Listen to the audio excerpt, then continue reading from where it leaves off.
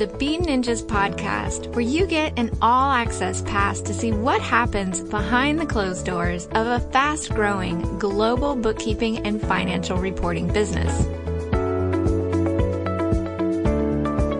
Hi, everyone, and welcome to the Bean Ninjas podcast. And today we have David Ruddick, who is a cybersecurity expert on the show. Welcome, David. Hey, Meryl. How you doing? Great, thanks.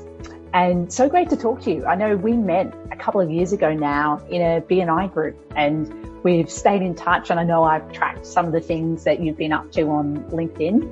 And it's great to have you on the show and to have a chat.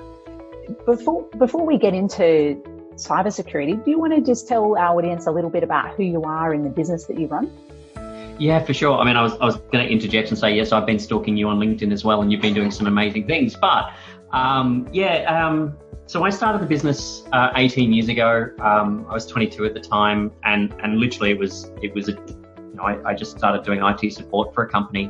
But about 7 years ago, we nearly lost the business. And I went to a business coach, and she said, you need to focus on what you're really good at and use that as your niche or your calling card. And she said, for those clients who really value or really looking for what you're looking for, or what you do, that will have value for you.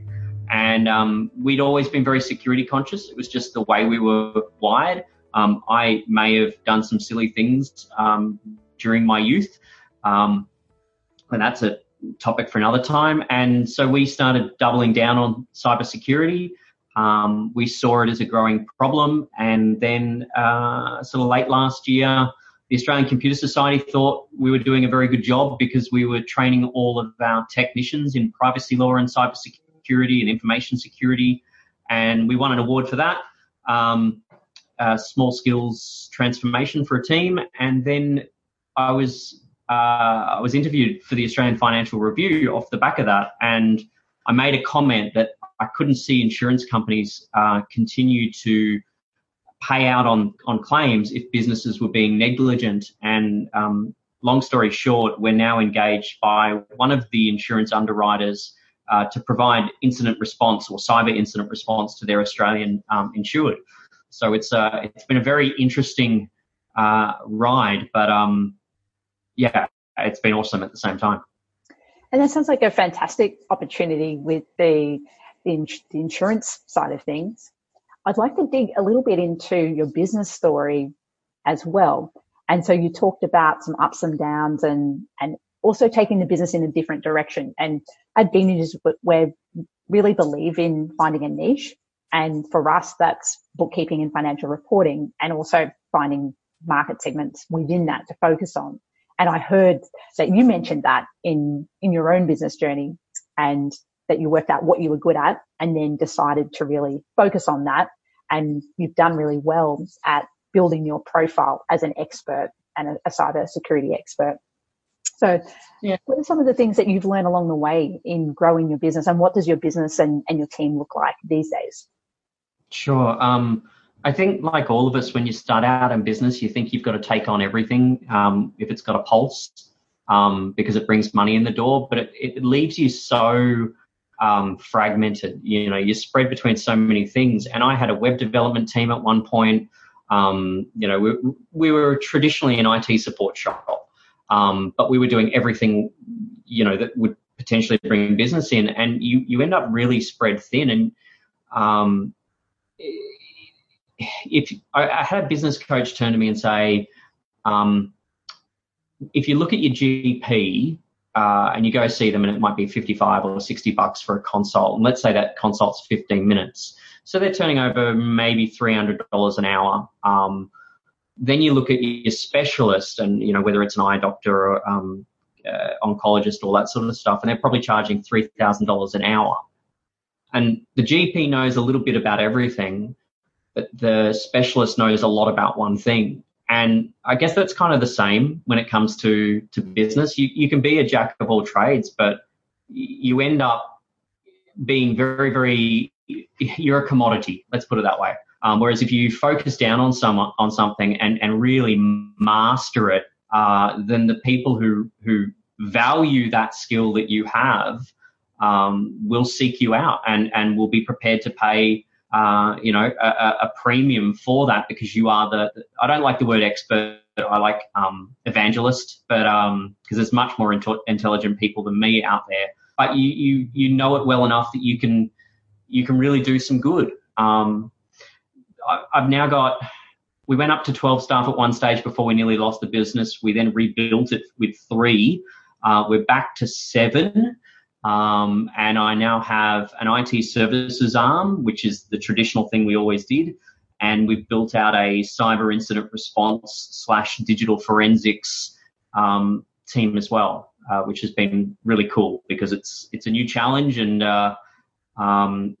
I think our past understanding of small business technology has really helped us understand the incident response / forensic side of it, because the bigger firms like KPMG and that, they're not used to dealing with, the small to medium business market like we are.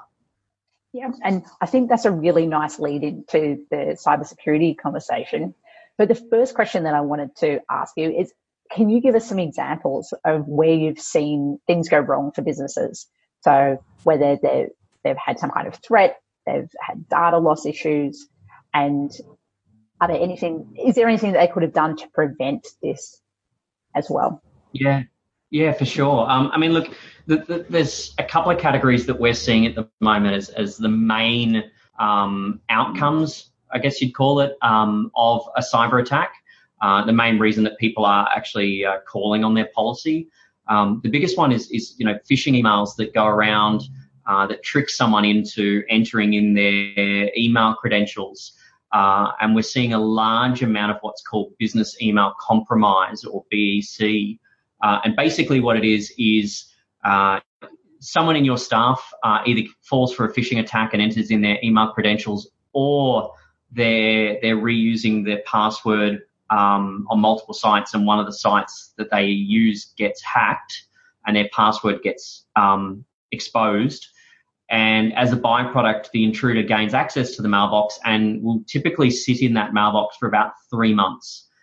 They'll look for invoices and payment information, and they're trying to work out who the players are in the business, who's responsible for authorizing payments, who's responsible for making payments. And we had a business a couple of months back brought to us. The financial controller's email account had got hacked at a point in time where they were about to transfer money to an overseas investor. The intruders interjected in the conversation and suddenly rewired the money to their own account by saying, this is our account details, please transfer it here. And that was to the tune of $600,000. We saw another one just recently, same MO, but in this particular case, the mailbox they'd hacked didn't have any financial workflow attached to it. And so they then used that mailbox to then send another phishing campaign to everyone who was a regular contact of that mailbox. And you might think, well, that's a bit silly, but when we send emails to each other, there's a level of trust implied with someone's name. So if you're getting it from someone you normally would trust, there's a higher chance you'll open it.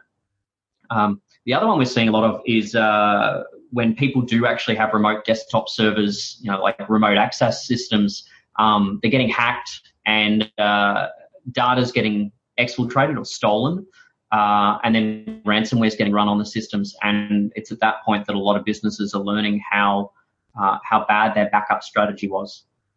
Gee, so some of these things are a scary situation that sounds like it could happen to you or someone in your business. And I reckon the first example that you talked about, I've actually had colleagues that have spoken to me where they've received emails that were supposedly from the CEO or directors asking them to organize payments. And it just sounded a bit sus. And in both of the cases that I can think of, they actually flagged it and sent a text to the director or the CEO just to confirm, do you actually want me to make this transfer? And that's when they realized that the email had been hacked. But in the cases that you've described, is there anything that these businesses could have done differently to prevent these situations? Yeah, look, 100%. So number one, and I know everyone who uses Xero just recently got forced to do this, enable multi-factor authentication or second-factor authentication on your emails. Enable it on anything you can, because it significantly reduces the chance that account will be compromised because you need more than just username and password. The other thing as well, before you make any payment, you respond to any email, pick up the phone. Takes 30 seconds to call someone and say, hey, did you send this? I am adverse to using SMS or to emailing. Definitely don't email them back because it's probably the intruder, but it is actually not that hard to steal someone's mobile number and essentially get in on the communication as well. So I always say, look, just pick up the phone. The other one that we see a lot of is the sort of the invoice scams that come across on the same way. If you always pay your accounts based off what's in the accounting system, so you should have your vendors' bank account details stored in your accounting system so you can do your automatic transfers. If you get an invoice from someone with a new BSB and account number, give them a call. Have you changed your bank account details? I would try and insist that they send you on letterhead that they've changed their bank account details. And if you get an email or a letterhead that sends you those details saying, we've adjusted our bank account, still call them. Hey, we got this from you. We just wanted to confirm that, this is all okay. Because what we're seeing, I guess what people don't understand is the people who are doing these things, it's organized crime. 80% of it comes from organized crime. And you've got to think of a business, even what you're doing, Meryl, and you and the team have really focused in on what you're doing. You've got a team of people who are doing audio editing for you, and you've got a team of people who are doing marketing, and you've got a team of people who are doing book work. These guys are compartmentalized. They've got teams of people who specialize in various aspects of cybercrime. They're very, very good, and they're constantly refining their method so that they can try and trick more people into doing it. So we need to be more vigilant and not as lazy, because that's how they're tricking us occasionally. And yeah, like I said, just pick up the phone and call someone and say, hey, I got this from you. Is it legit? So you've made a couple of great points there, and a couple of things that I'm hearing are that you're not just dealing with one person. These are organized professionals that are trying to take information and not do the right thing with it. And then the other was really to pick up the phone and have those conversations and double check. And in terms of business owners who have a team of staff, are there any advice that was there any advice that you have for the business owner around educating their team with things that they could be doing to protect their own data and the business data? Yeah, I mean, the challenge is twofold. One, there is a stigmata that if you put your hand up and say, hey, I think I've clicked on something, or I may have done something that has caused problems, that I'm going to get into a lot of problems. Someone's going to get upset with me. We've got to break that because you want your staff to quickly come to you and say, hey, look, I think I've clicked on something, so that you can take action if necessary. And so that's the first thing, is to create a culture where it's acceptable to say, hey, I think I've been scammed. The second one is getting staff on board with the fact that they are the defenders of your business information and your customer information. And if the business does enforce some sort of security policies, it's not because we're trying to be totalitarian and disadvantage staff from sitting on Facebook or whatever the hell it is. But it's really to try and strengthen the security posture of the business. But likewise, if you make the task of doing someone's job more difficult, they'll find a way to work around it. So you can't implement security controls that really are, slowing the workflow of the business down. But also vet your staff, vet your vendors. All of our staff have police background checks annually. We say to them that we'll do drug checks and all these other things as well. But your vendors, I just read an article, US CERT, Cyber Emergency Response Team, has notified people in America that their managed service providers, so people like myself who provide IT services or manage other people's IT systems, are now a major target. So if you're not vetting the companies you use who may have access to your systems, you're probably also setting yourself up for a potential attack.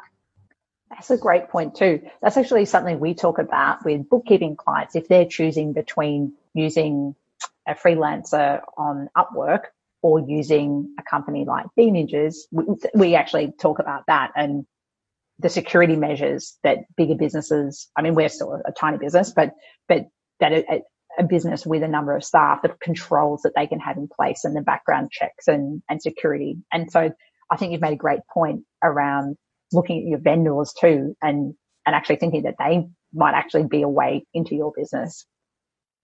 Oh, 100%. But you can be a small business. Doesn't matter how big or small you are.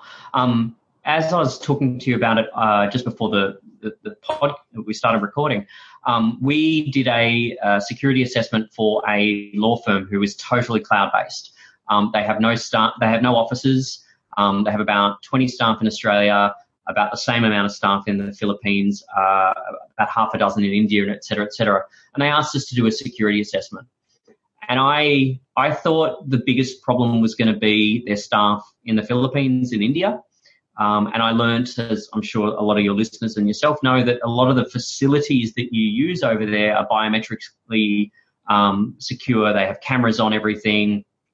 Computers are locked down. And so the risk profile that we created for them was minimal when they're working at the facility.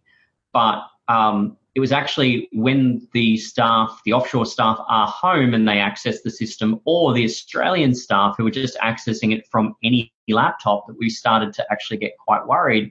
And so coming back to your point, if you could have a business with 50 staff who just don't care about security, and you could have a business with 5 staff who have made, the trust is so important to them that they've invested in the right things, and that doesn't have to be expensive.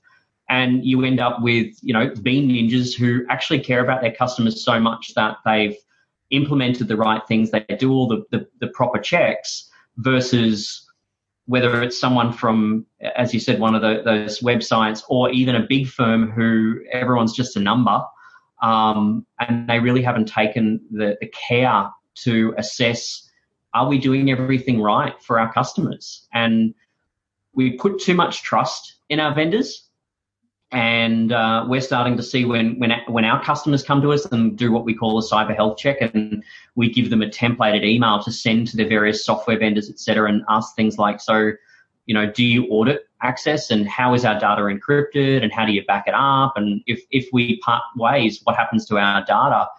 And the answers they're getting back, if they get answers, is sometimes quite alarming. Mm.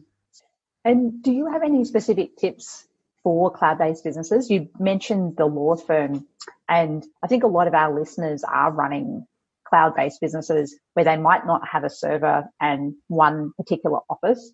And so there may or may not be different risks associated to those kind of businesses. So I wanted to see whether you had any thoughts or comments around that. Yeah. And again, coming back to this particular firm that we audited, we learned a lot out of that. So to sort of touch on it for those that don't understand, in a typical business, up until about 5 years ago, we'd have a server, and the server did all the authentication. So it had the user accounts, it signed people on, it had their passwords, it would say you could access this folder and this printer, but not this one. And because of the way that sort of cloud technologies and mobile devices have evolved, we don't have that as much anymore. And it's great, just like your business, it can operate from anywhere. But we end up with all these disparate systems that aren't interconnected. There's no central source of truth as far as the user accounts are concerned, and that creates a big problem. And there's there's a technology called an IAM, which is Identity Access Management Platform.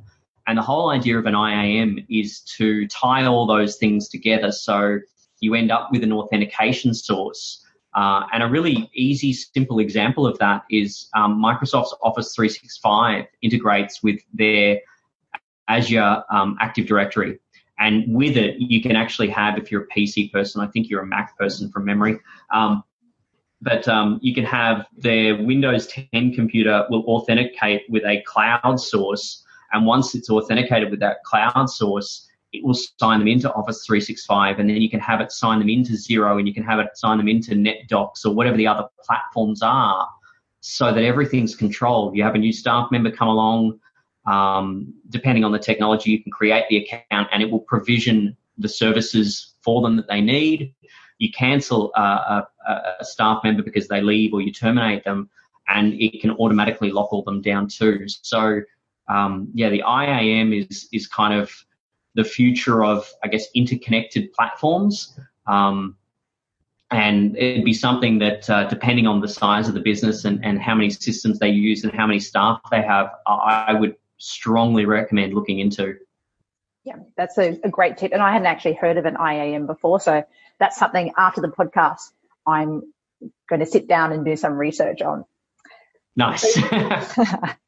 So next up, I've got just a list of different things that I wanted to ask you questions on. So we'll do this as just a small number of topics, sort of rapid fire. So there's about 5 to 10 of them. So I just wanted to get your thoughts on, first of all, passwords, and if you have any tips around creating passwords, storing passwords, apps, anything related to passwords.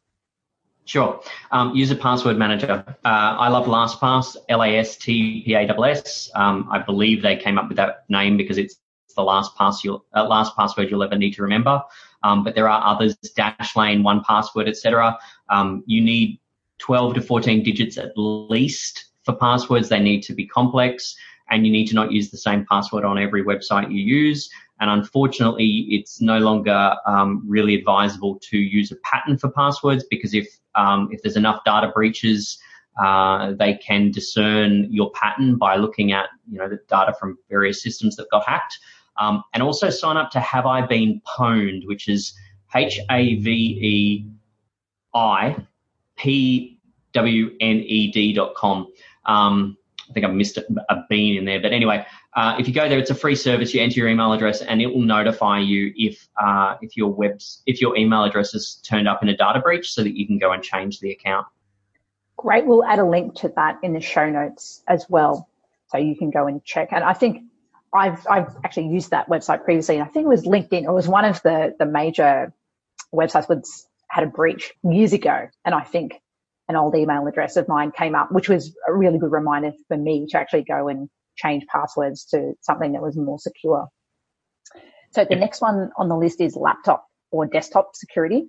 Any tips around that? Like I said, for Windows-based devices, if you haven't got a server, have a look into Azure AD Premium. If you're Mac-based, there are other technologies as well. There's also Okta, OKTA, and OneLogin that do all those sort of things.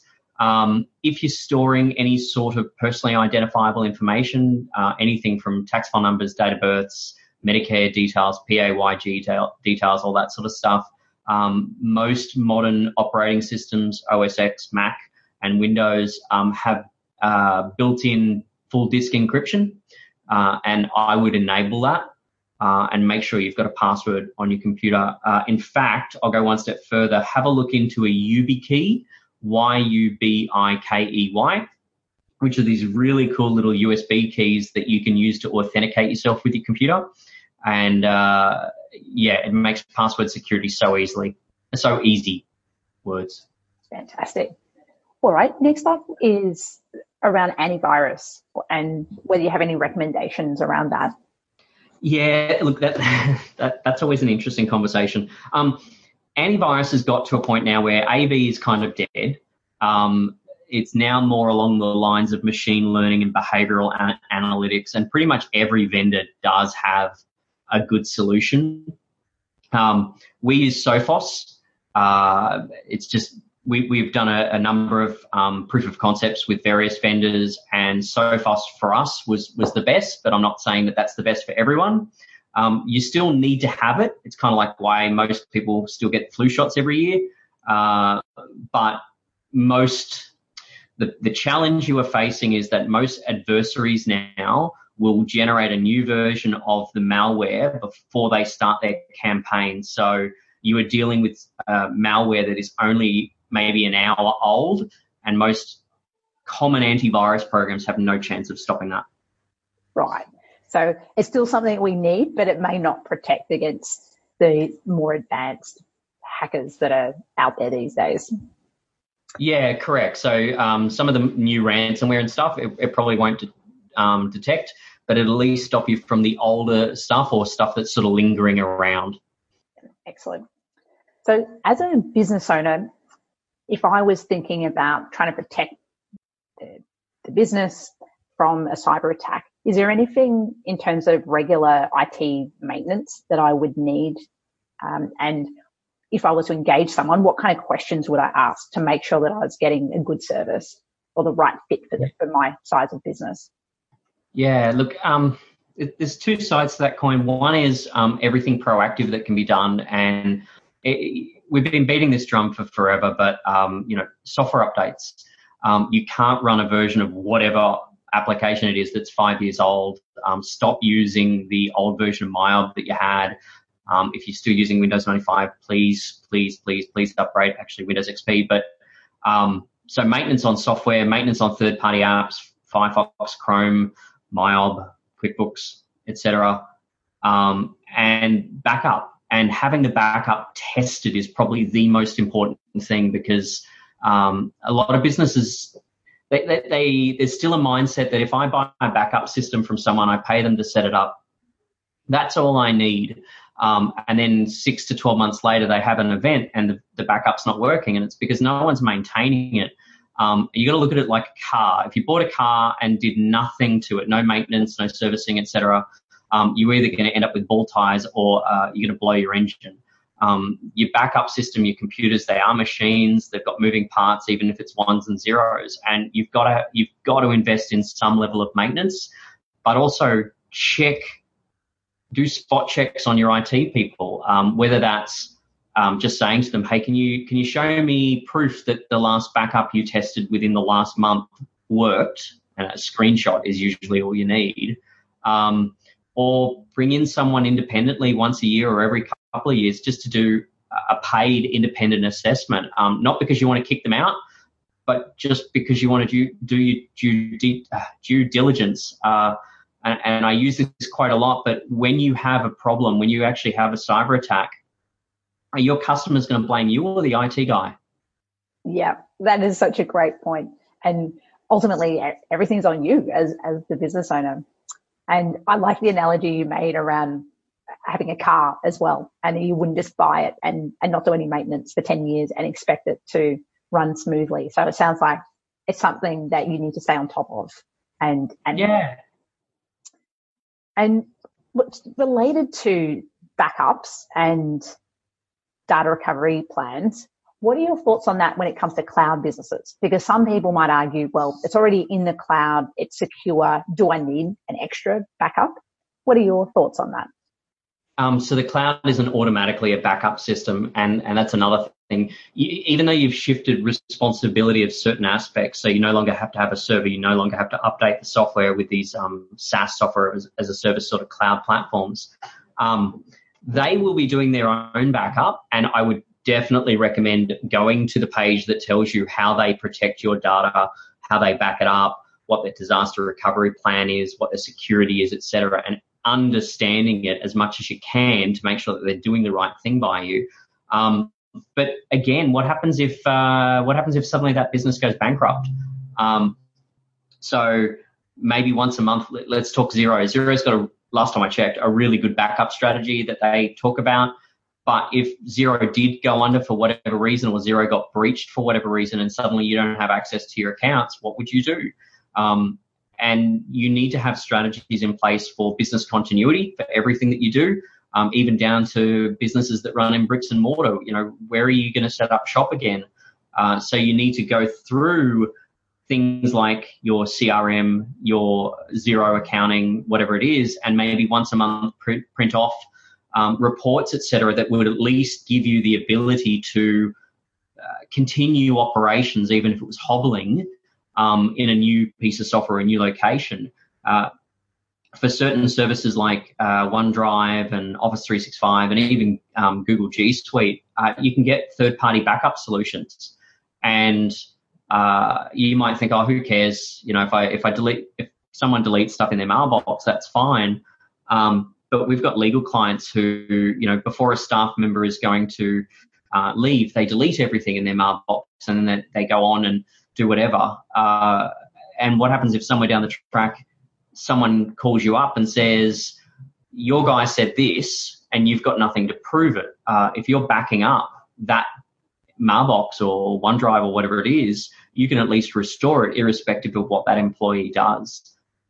So, in summary, the cloud is not a backup. Find out how you can implement, whether it's manual or a technological backup solution, so that if the worst happens, you've got a business continuity strategy. Yeah, you've made some great points there. And I think business continuity planning is important, and maybe not something that businesses in their first or second year would be thinking about. But I think they are. Sometimes we're in those early years of business, we're busy thinking about sales and growth and not necessarily about business risks.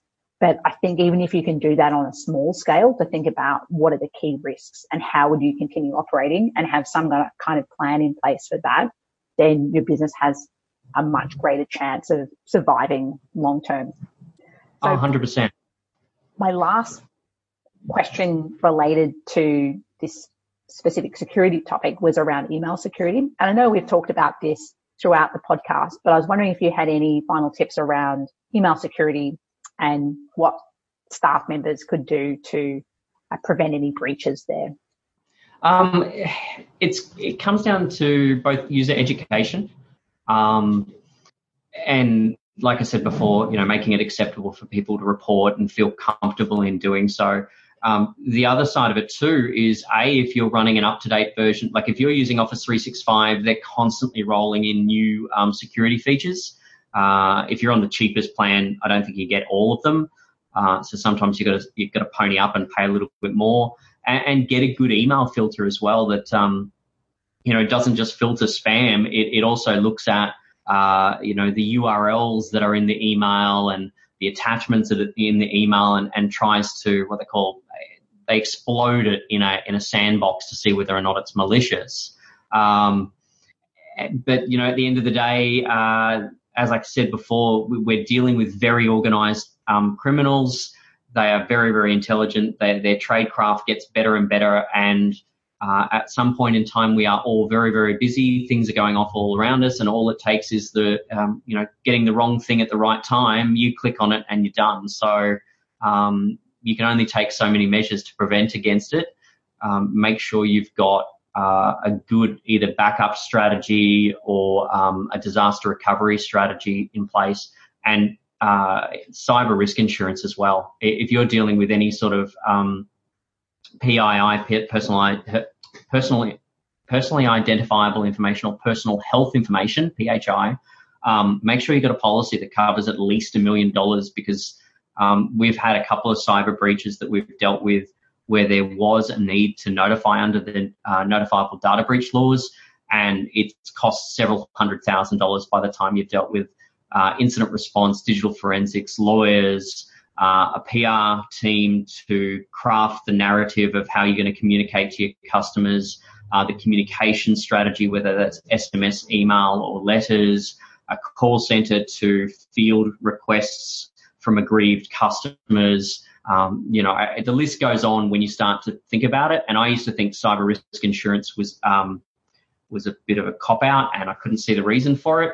And the more that we do in the cyber insurance side of things, the more I see the value in having a good cyber policy.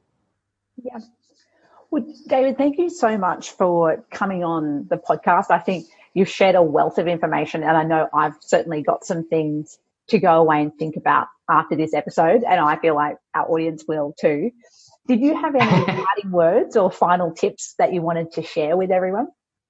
Look, I know you'll put them in the show notes, but as I said before, multi-factor on everything you can turn on. Long, complex passwords, use a password manager. Make sure you've got a good backup. Make sure it's checked regularly, and get yourself some cyber insurance. Yeah. Fantastic. Well, thanks again for coming on the show, and let's not leave it 2 years until next time we chat. Well, you're on the Gold Coast, so we should probably catch up for a coffee at some stage. So there you go. Absolutely. You're on. Cool, mate.